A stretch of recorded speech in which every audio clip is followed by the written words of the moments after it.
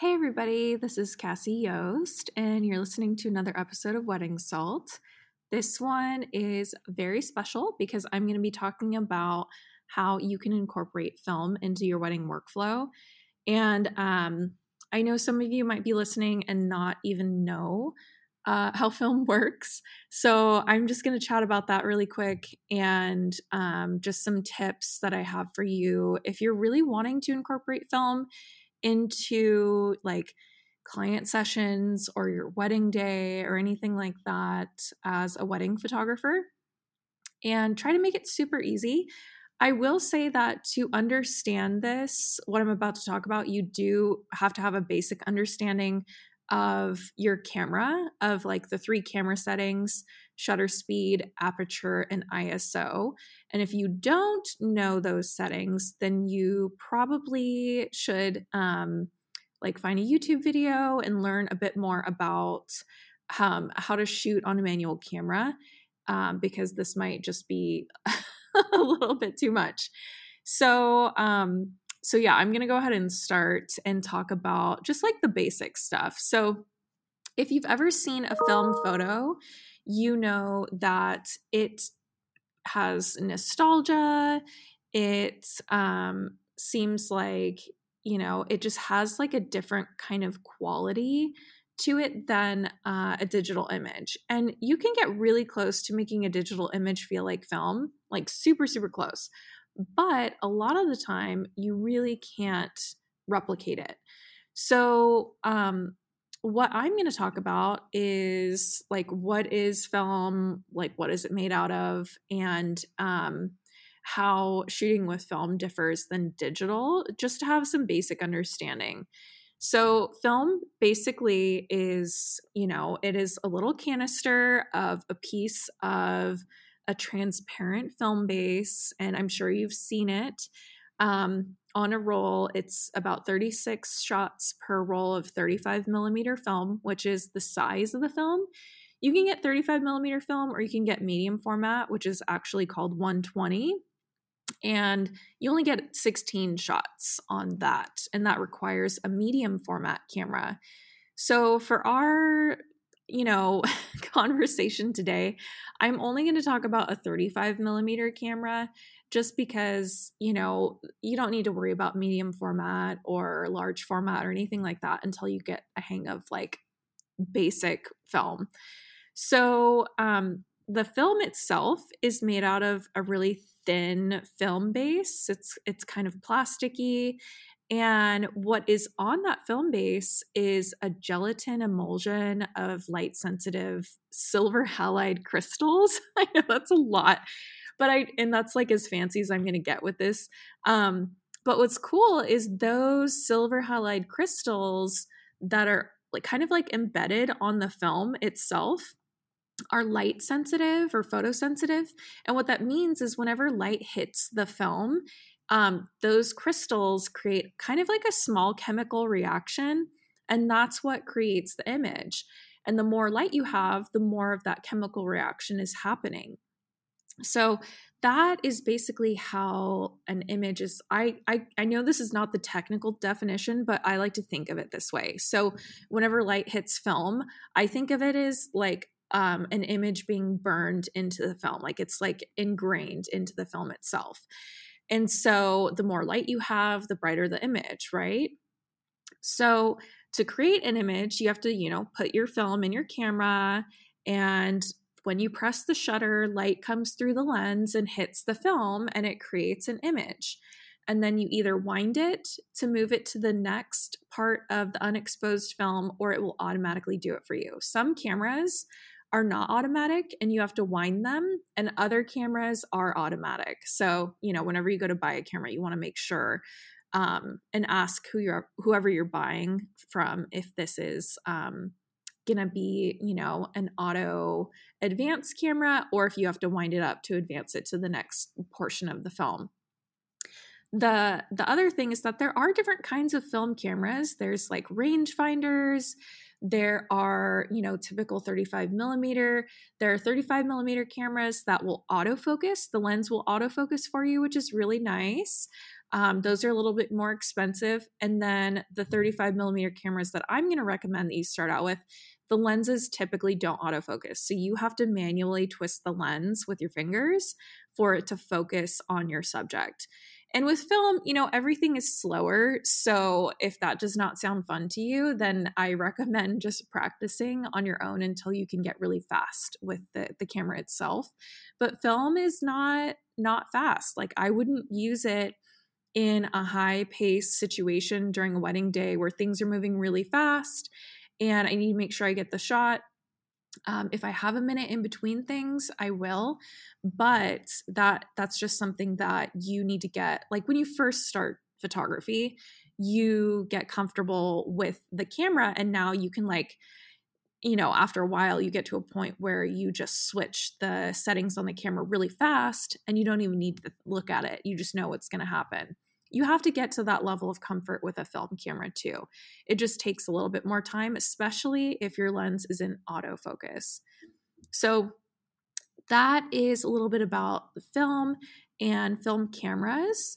And so what I want to talk about is the film itself. So a lot of people really love the look of the grain. They love the look of the nostalgic look that it gives.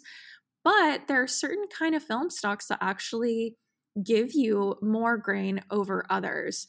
And there's a YouTube video that I'll put in the link in my description for the podcast today, that this guy goes over all of the different film stocks, or at least the popular ones, and he compares them side by side so you can see how the tones differ, how the grain differs. But in general, the higher the ISO film, the more grain you're going to get. And a medium format camera, you're not going to see a lot of grain because it's so much of a bigger negative and it can capture much more than a smaller negative, which is a 35. Like, the size difference is pretty big. And so on a 35 millimeter with high ISO film, you can get really grainy images. So if you're really into that, then I do recommend like Portra 800 or Ilford 3200. And those are the film stocks that you'd want to use if you really, really love high grain. So that's just a little itty bitty bit about film stocks. And I could go like so in depth on the different film stocks and the different tones you can get and how to scan them in and get different tones for different editing styles. But that really, like, you need a visual for that.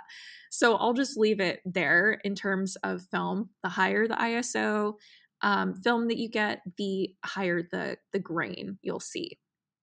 And the other thing about film is that it doesn't come in every single ISO. So you can only buy film in like 100, 400, 800, and then 3200 typically. It depends on the company and the brand, but those are the typical ISOs that you get for film. Now, ISO on film is a little bit different. Well, it's similar to the ISO on your camera, but basically the ISO on your camera increases the sensitivity of your sensor to light. So when you increase the ISO on your digital camera, you make your camera more sensitive and it picks up light easier. Of course, it makes it a little bit more noisy and not pixelated, but grainy. And you can change the ISO to be whatever you want, typically on your digital camera. But with film, whatever ISO film you buy is what the ISO is. So you have to work with what you have, right? And you can't shoot film unless you have additional light sources in a dark room, because it just won't turn out unless you're shooting like slow shutter and all that. I'm not going to get into it, but there's limitations with film in terms of the ISO. I will talk a little bit about like rating film, because I know people talk about that too. But essentially, if you're like, oh yeah, I'm shooting on my film camera and I want my ISO to be 1600, like it's not like your digital camera where you can just change it. Your film is set. and you can manipulate your settings to let more light in on the film. But that's the main difference there. The other difference is that on your digital camera, if you underexpose, you usually can fix that image, right? But if you overexpose, you're done. Like that image is, you might as well throw it in the trash. Your digital trash on your computer. You can't recover an overexposed digital image. However, it is the opposite for film. Isn't that crazy? So, like, if you underexpose film accidentally, there isn't much recovery that you can do. Like, your lab, unless you tell them, like, hey, I accidentally underexposed all of this, please leave it in the developer longer, there's not much they can do. And after they develop the film, you're kind of just stuck with what you have. You can ask them to rescan it and maybe add more contrast and bring the highlights up a little bit more so it doesn't look as like muddy and gross. But yeah, when you underexpose film, it's really hard to recover that. Again, there are ways to like kind of fix the image, but for the most part, you don't want to underexpose film. On the flip side, overexposing film is much better. In my opinion, there's going to be people who come at me and they're like, Cassie, you need to shoot at box speed and you shouldn't overexpose film, blah, blah, blah, blah, blah. Honestly, it's all preference. And for me, I prefer to overexpose my film 1 or 2 stops compared to shooting it at box speed. So what that means is I'm letting in way more light. I'm exposing it or overexposing it.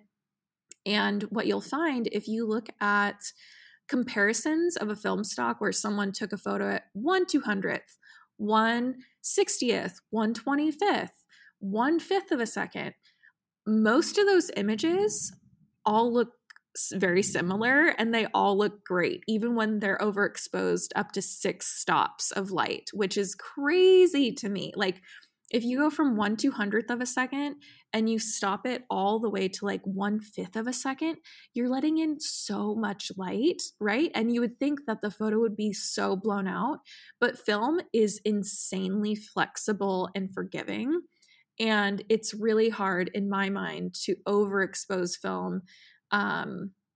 Unless you're just leaving it open for like a full minute, then yeah, it's going to be whitewashed. So film is way more forgiving when you overexpose it. And I prefer overexposing my film 1 or 2 stops. Over that, it gets really, really contrasty. And I'm not like a big contrast fan in my film photos. So that's just something to keep in mind when you're shooting with film. It's much safer to overexpose because you'll probably still get a great shot than to underexpose. So those are my like tips around film and utilizing film. What I'm going to talk about next is like the settings themselves on the camera. So with the digital camera, you change shutter speed, aperture, ISO. Like you change and intermix and manipulate those 3 settings. However, on a film camera, you pretty much only change the shutter speed, which is so cool, right? Like you don't have to worry about the other settings. It's just the shutter speed. And people are so intimidated by film that they won't take the time to learn. And in my mind, and I get it, like when I started film in 2006, I took a film course in college and I was hooked after that. But it was really intimidating to me at first because I had no clue. I was like, what if I mess up the exposure? Then it's not going to come out. And I think that's why a lot of people are afraid to do film, which I totally respect. But I'm here to tell you, it's not scary. You can do it. And so what's great about film is that typically, you can't change the ISO because the film is set at the ISO that it's set at. So if you buy like Kodak Portra 800, the ISO of that film is 800. You don't change it. And then your f-stop, you typically don't change. Usually you keep your f-stop set within a certain range and you don't change that. So the only thing that you're actually changing on your film camera is the shutter speed itself, which is so great. Now, you're probably thinking, well, I don't even know. Like, how do I know what shutter speed to set it at? The cool part is that when you buy a film camera, a lot of the film cameras have a built-in light meter that usually works really well. And when you buy a film camera, I do recommend taking it to your local film shop or, camera store and have them check it to make sure it's light proof so no light is accidentally getting through and ruining your film. And also have them check to make sure the light meter is accurate. And what's cool about it is that if you're looking through the viewfinder, you'll see that it has a light meter and it usually tells you what shutter speed you should be at based on what you told the camera the ISO is, because you can do that. Whenever you put a roll of film in, you can change the setting on your camera. Of course, it depends on the camera, but you change a little dial on your camera to let it know, like, oh, I just put in ISO 800 film or ISO 400 film. And it knows based off of that and the f-stop that you have your lens on what the shutter speed should be based off of the light that's coming in. And then all you have to do is put your camera up to your eye and look through the viewfinder, point your camera at whatever it is you want to photograph, and then look through the viewfinder and it will tell you, it'll have like a little arm or something, what the shutter speed should be. And if it doesn't have that, it will tell you in the light meter if, based off of your current settings, if the photo is going to turn out too dark or too bright. And you can adjust your shutter speed to be slower to let in more light or faster to let in less light to correct that. So the shutter speed is basically all you're changing. Of course, like different cameras require you to do different things. Like some cameras will automatically detect what ISO film you have, and other cameras won't. So it's really important that you actually read the manual or watch a YouTube video on your particular model of your film camera so that you can see how to change the ISO settings on the camera itself. And again, you're not changing the ISO, you're just telling the camera what ISO film you put into it so it can recommend to you what your shutter speed should be. And then all you have to do is change the shutter speed to be what the camera tells you. So it's actually really, really simple, but you just have to get over that hump. Now, if you're afraid that your light meter built in isn't correct, I recommend that you get a light meter app on your phone because they are actually accurate. I've tested them. Or you can buy a handheld light meter. And what's cool about a handheld light meter is you just enter in the light meter what ISO film you're using, what your f-stop is, and then you press the button and it tells you what your shutter speed should be for that particular lighting situation. So that's really cool. And you can double check, and that's how I always double check before I shoot. Even though my camera's light meter is accurate, I still use my light meter because of the way that I shoot. And the light meter in your camera is actually metering the entire scene. And for me, I actually meter for the shadows because I don't want my shadows to be really contrasty. So I always put my light meter, my handheld light meter, in the shadow or on the shadow side of my subject's face so that I'm actually metering for the shadows, and my camera will brighten that up a little bit by slowing down the shutter speed. So that is probably a lot to take in. You're going to have to rewind this. But the other thing I wanted to mention, and I'm not going to get into like advanced light metering or anything like that because you need to see it to understand it. But when you are photographing, you might hear things like, oh, my film is 400, but I meter at 200. And all that means, if you want to overexpose your film a little bit, is you can meter your film as if it were a different ISO. And what that means is, say I'm shooting ISO 400 film and I want it to be brighter. What I can tell my light meter, my handheld light meter, or an app on my phone, is that my ISO of my film is actually 200, which means it's less sensitive to light. And so what it's going to do is it's going to meter the light as if it were less sensitive to light and basically have you slow down your shutter speed even more so that it overexposes the film. That's essentially what metering it is. It's just kind of like lying to your light meter and saying, oh, we don't have ISO 400 film in our camera.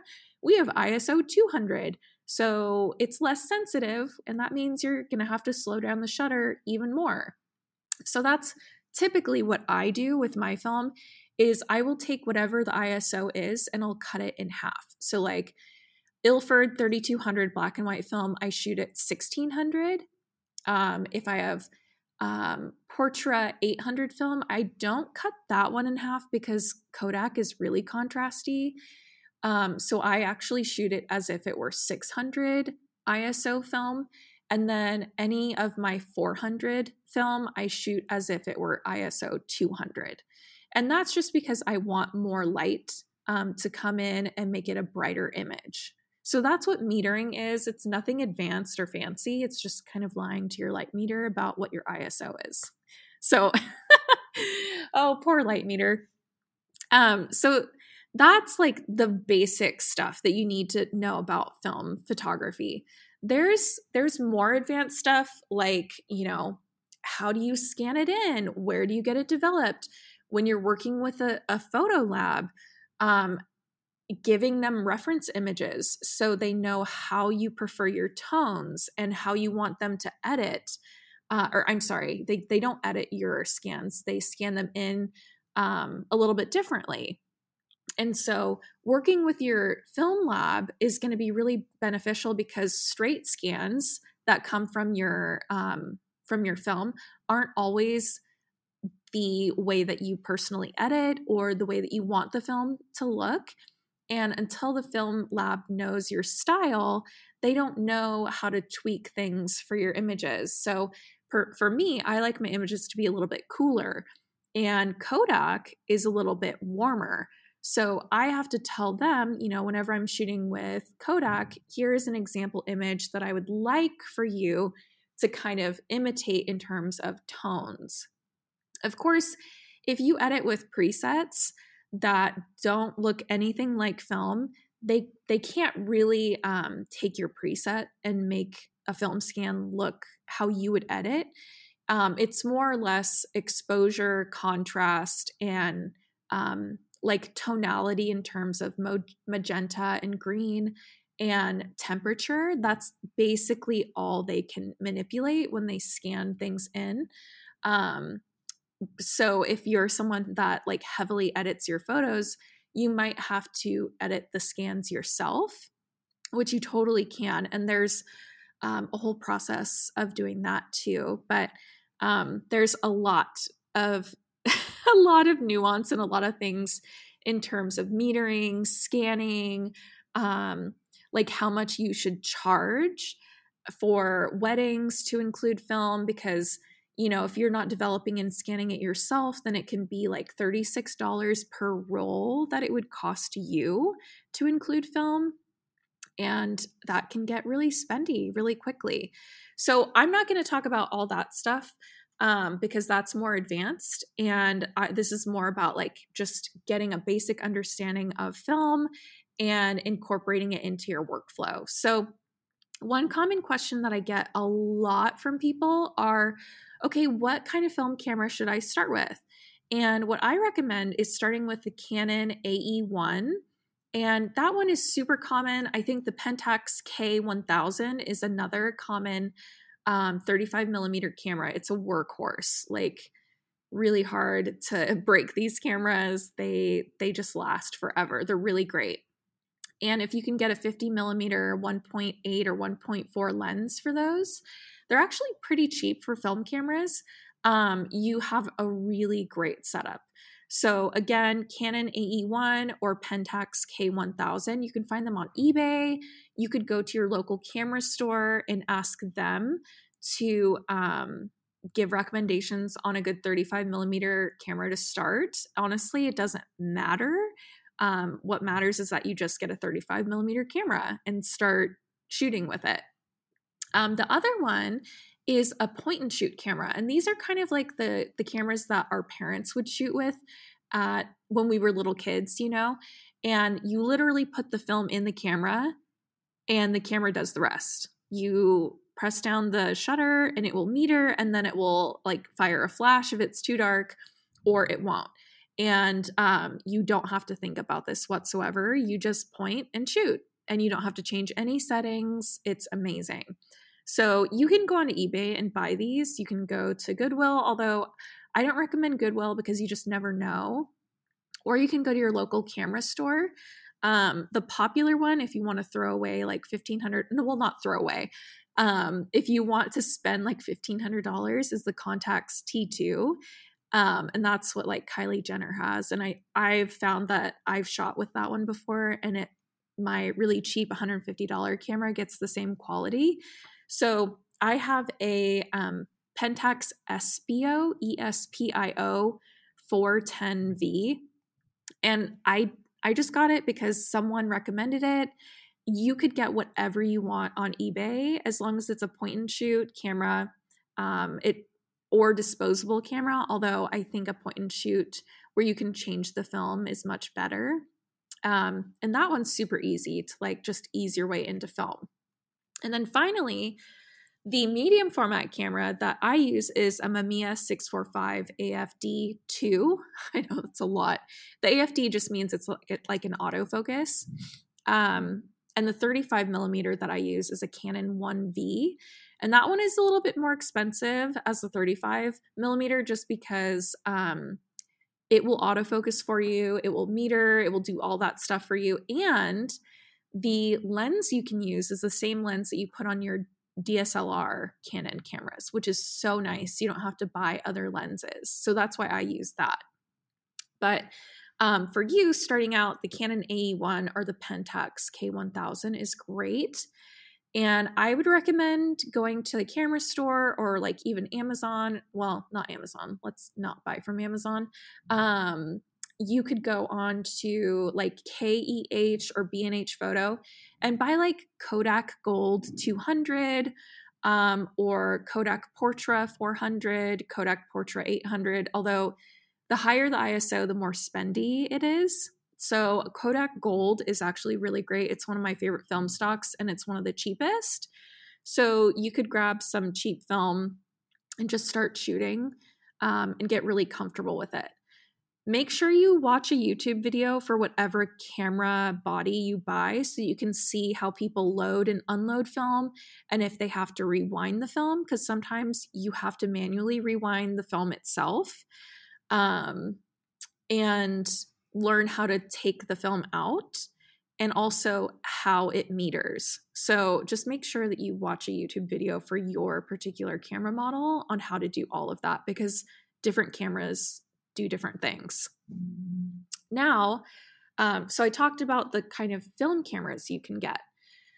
What I recommend to introduce film to your wedding workflow, because it's just going to be another thing that you're not used to, is to do a point and shoot first. And the reason why I say that is because, you know, film photography involves a lot of thinking on top of your DSLRs.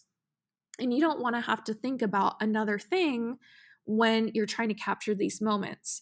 So what I would do is I would get a point and shoot camera, have it around your neck, have your DSLRs on your harness, and anytime you have like a moment that isn't rushed, go ahead and, you know, take a photo with your point and shoot. It's a really good way to start understanding different lighting situations and how film looks in different lighting situations. And it starts to add film to your portfolio, which is great.